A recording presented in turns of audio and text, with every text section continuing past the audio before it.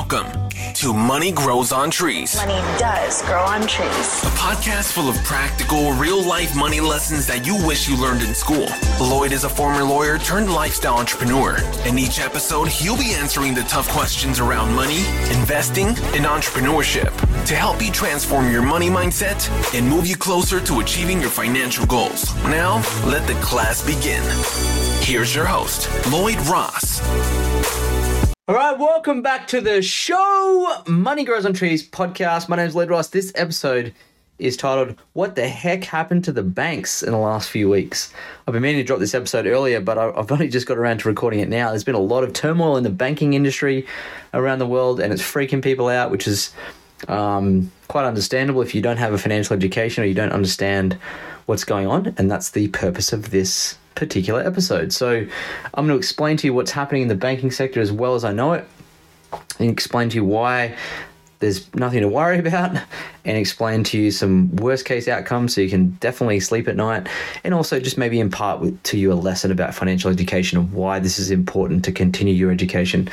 So what happened to the banks in a nutshell is this, okay, as I understand it. There's a regional bank issue in the United States, not a big bank issue. So a regional bank are the smaller banks, okay? And how this kicked off is that Silicon Valley Bank, which is a bank that where typically, as I understand it, a lot of tech Silicon Valley type businesses where they put a lot of their deposits, where they place a lot of their spare cash for various reasons. But I dare say it's because it's it's a network effect of that's what everyone does, so that's what we're doing. And also, they've probably got some simple regulations in the bank that allow ease and flow of capital in and out of there. But what's really fascinating is Silicon Valley Bank is like a 40-year-old bank. It's actually I think it's the second largest bank failure in the United States in recent history, behind Lehman Brothers. It's not it's a large regional bank, and the reason why it failed is because when the tech businesses placed their deposit into the bank had a lot of cash and it was growing very fast because the tech businesses were growing quite quickly in the United States in the last few years. And it had to so it couldn't lend the money out. It couldn't lend the money out fast enough for new loans, which is what banks are supposed to do. So what a bank will do is it would take the cash and it would buy treasury bonds, okay, which are effectively riskless bonds. And what was happening, though, is the bank was buying the bonds when interest rates were at record lows, which means it was paying top dollar for its bonds, which sucks when you have to sell them when rates go up. So what's happened is the bank didn't hedge against interest rate risk. So when interest rates are going up, the bond values are falling, and the banks, certain regional banks in America, they don't have to report what's called mark to market of their bonds. They only have to report, I think, held for sale values, so that you couldn't see that the values of the bonds were falling in real time. So they weren't marking to market the values. So what happened was people started taking out some of their money because of the change in the tech environment. So that a lot of businesses were starting to need extra cash. So they started to take their money out. And what Silicon Valley had to do, the bank, they had to sell these mortgage bonds that they bought. And they had to sell them at a loss, a big loss, because as rates went up, the value of the bonds that they held fell. And because they didn't have enough spare cash to give people their deposits back, they had to sell these assets in a liquid fire sale to facilitate the deposits being given back. And when that happened, the bank took on heavy losses. And then it got out that they didn't have enough liquidity to pay the depositors. And of course, when that type of fear and contagion hits the marketplace, anyone with money in the bank would have run to the bank, which you saw in the news, trying to get their money out. That's called a bank run. And bank runs happen through fear and panic. And unfortunately for that bank, it effectively went into liquidation. It had to go bankrupt. So they filed for Chapter 11 bankruptcy, and thankfully a lot of those depositors got their money back because they closed trading at the bank.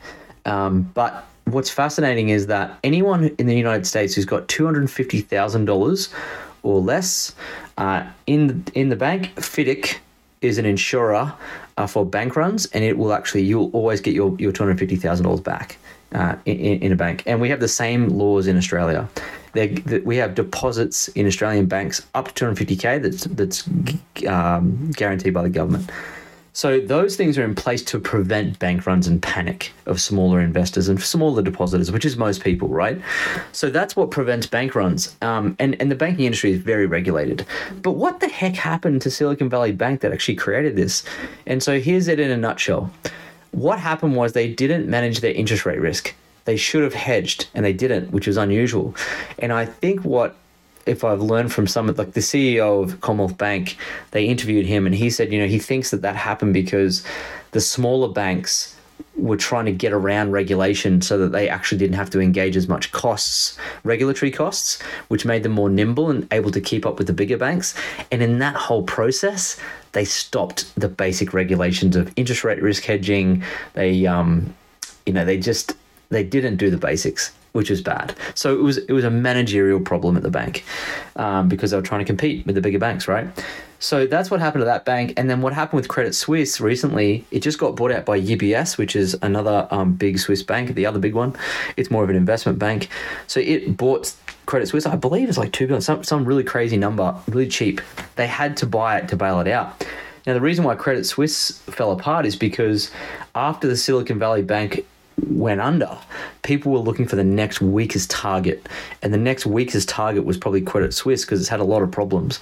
And so people thought, well, maybe they can't pay the depositors, maybe they can't pay the dividends, maybe the bank's in trouble, we're just going to start selling our shares. And all of a sudden the shares tanked, fell like 60, 70, 80, 90% or something, and it ended up having to go through a fire sale. The government had to step in and basically orchestrate the deal with UBS and change the legislation for that to happen. So all the equity owners, the people who own shares in Credit Suisse, just got absolutely hammered and pummeled. And that's why you got to be careful.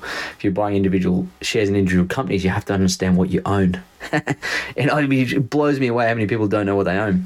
So as a person who's in Australia, the difference between the regional banks in the United States, or the banks in general in the United States and Australia, is this. Australian banks are the most well capitalized in the world. They're probably the top 4 or in the top 5 most capitalized banks in the world, meaning they've got a lot of capital, way more than they need, which is a bit of a shame if you're a bank owner of shares, like I am, because they can't put their capital to work as well, but extremely safe. The other thing is that we've got the guaranteed of deposits. So if you've got 250,000 or less in a bank, the government will guarantee that to come to you if the bank fails, right? But the banks are so well capitalized, and they don't, when people put money, I did a reel on this the other day. If you go to my Instagram, you can check out the reel. But the banks in Australia, they lend money. So when they take on deposits, they use those deposits to lend money. They don't just go and buy treasury bonds. They have a huge ability to lend money to mums and dads and so forth who want to borrow money to buy a house. So they're really owners of real estate, okay? They're big mortgage owners, mortgage suppliers. So that's what banks here do. And also in Australia, we're regulated by the one regulator, APRA. And APRA regulates all the banks, whereas in the United States, they have multiple regulators at a state level and federal level.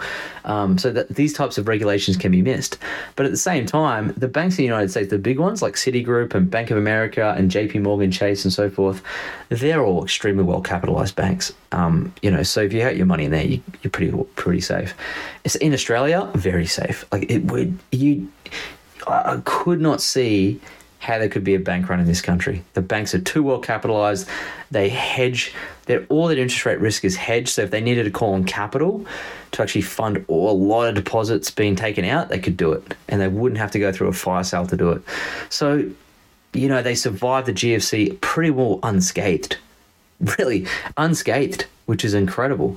So the Australian banks are just, it's just not what you think it is. So you have to be careful, and you have to, and I wrote this in our newsletter. And by the way, if you're not subscribed to my new newsletter, then you will want to be. So I better put in the show notes, I'll put the link to subscribe to the newsletter in here as well. But I spoke about, what was I going to say? What did I speak about? Something very important that now I've forgotten. Doesn't matter. So Oh yes, of course, the signal and the noise. So you pick up the news, you're like, oh my God, there's bank runs, the bank's gonna fail, and all the crypto bros come out of the woodwork, go, yeah, fuck, the dollar's fucked, blah blah blah, right? And you're like, oh my God, this is just hectic. So it's a couple of regional banks that were mismanaged. They went under because they were completely mismanaged. Okay, so it's like human error. And so the big banks are fine. In fact, a lot of the big banks were giving deposits, billions in deposits to these other banks to help keep them steady. So, in fact, Bank of America, I think they pulled in like, I don't know what the number is, billions in deposits from these other smaller banks. So they do really well. But in Australia, yeah, unscathed, not even a worry. But what happens when you read the news is you freak out because you don't know these things. Right, and that's why that reel that I did the other day got so many views, is because people were actually scared and they wanted some clarity around why our banks are different to those regional banks. So now you're listening to this, you're learning that they're completely different. And so you don't have to be worried. Like, your money under 250K is guaranteed by the government to come to you, insured to come to you. Okay, so there's an insurance policy on it. So you don't have to worry about that. And the other thing, if you own equity in the banks, same sort of thing. Like, it's just they're so well regulated. They're over-regulated, so that when we go through economic downturns and panics and recessions and GFCs, the banks are fine because we cannot stand to lose them. And even if one of them was teetering, they're so important to the financial fabric of Australia, the government would guarantee it and would bail it out. Like, you just cannot let a bank of the caliber that we have here fail. Like, you just would. They didn't even have to do it during the GFC, and that was the biggest banking failure in history. So there's just nothing to worry about. So you've got to look for the signal beyond the noise. And that's what I spoke about in the newsletter. So the noise is, oh my God, the banks are failing. Oh my God, get your money out, buy crypto, buy Bitcoin, see Bitcoin, blah, blah, blah, blah, blah. And that's the noise. But the signal is, wow, our banks are really well capitalized. Perhaps while there's all this fear and panic going on and uncertainty, and the share prices of banks fall, maybe I'll top up my bank shares. That's the signal, and that's the type of thing that you want to go for when you're investing. So, like during the GFC, the Commonwealth Bank got down to $29 a share. And those who were picking up that bank at that price were absolutely very intelligent investors, because they knew that the baby was being thrown out with the bathwater. And that's what happens in these uncertain times. If you have a financial education and you go and read a little bit or learn or listen to this podcast or read our newsletter and you learn, oh, the banks are great, then you can pick up opportunities whilst everyone's freaking out. So you want to go and buy the baby while it's being thrown out with the bathwater, so to speak. The signal beyond the noise, okay? So that's the lesson. And not to panic. I mean, it's just outrageous what some of the stuff you see. So I hope that clears up what happened to the banks. It's just some regional banks. Will there be a knock-on effect to other banks? Well, there already has been with Credit Suisse. Perhaps maybe Deutsche Bank. They're saying there can be a flow-on effect of this, like a domino effect a little bit. But at the big bank level, this is very, very, very remote that there would ever be serious bank runs on the major banks. Besides that, if you're an avid manager of money, you don't have your banking, you don't have cash in the bank. Like I don't have over 250,000 cash in the bank. I have it in shares of good companies, or you might buy real estate, or you might buy, bonds or something. You're investing your money. It's not just sitting in the bank, right? Cash is trash. Over 250K, it's definitely trash because then it's not insured. So, it's not about having tons of cash in a bank account either. So that's also how you can not even worry about it, because your money's tied up in assets. Okay. So that's the other lesson to take away from this. So I hope that makes sense. If you want to check out the newsletter, the link will be in the show notes. But don't forget to jump into our Facebook group. Okay, I'm running a masterclass this week on investing secrets, and I'm going to put it into our Facebook group, so you can go watch it in there. So make sure you join the Facebook group, and of course, grab my book if you haven't read it yet. Money Buys Happiness. It's our latest book, and very popular. I'm sure you'll enjoy it. And of course, if you want to share this podcast, thanks so much for those of you who are sharing it to your stories. Really appreciate you. We got a ton of 5-star reviews. We won an award the other day. I didn't mention that. That's now an award-winning podcast. So big thanks to Phil for putting us in the competition. We won a Snobby Award. If you want to see that in real life, go to my reels and check it out. We did a little recording. So we're now an award-winning podcast. So we won that the category of business and marketing podcast.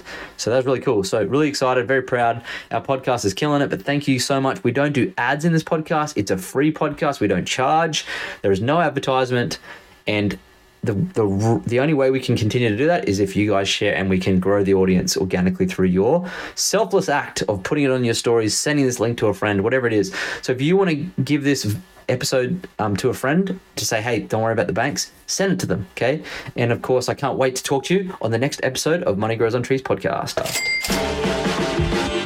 Thanks for joining us this week on the Money Grows on Trees podcast. If you like the show, you might want to check out our book, Money Grows on Trees, which you can find at LloydJRoss.com.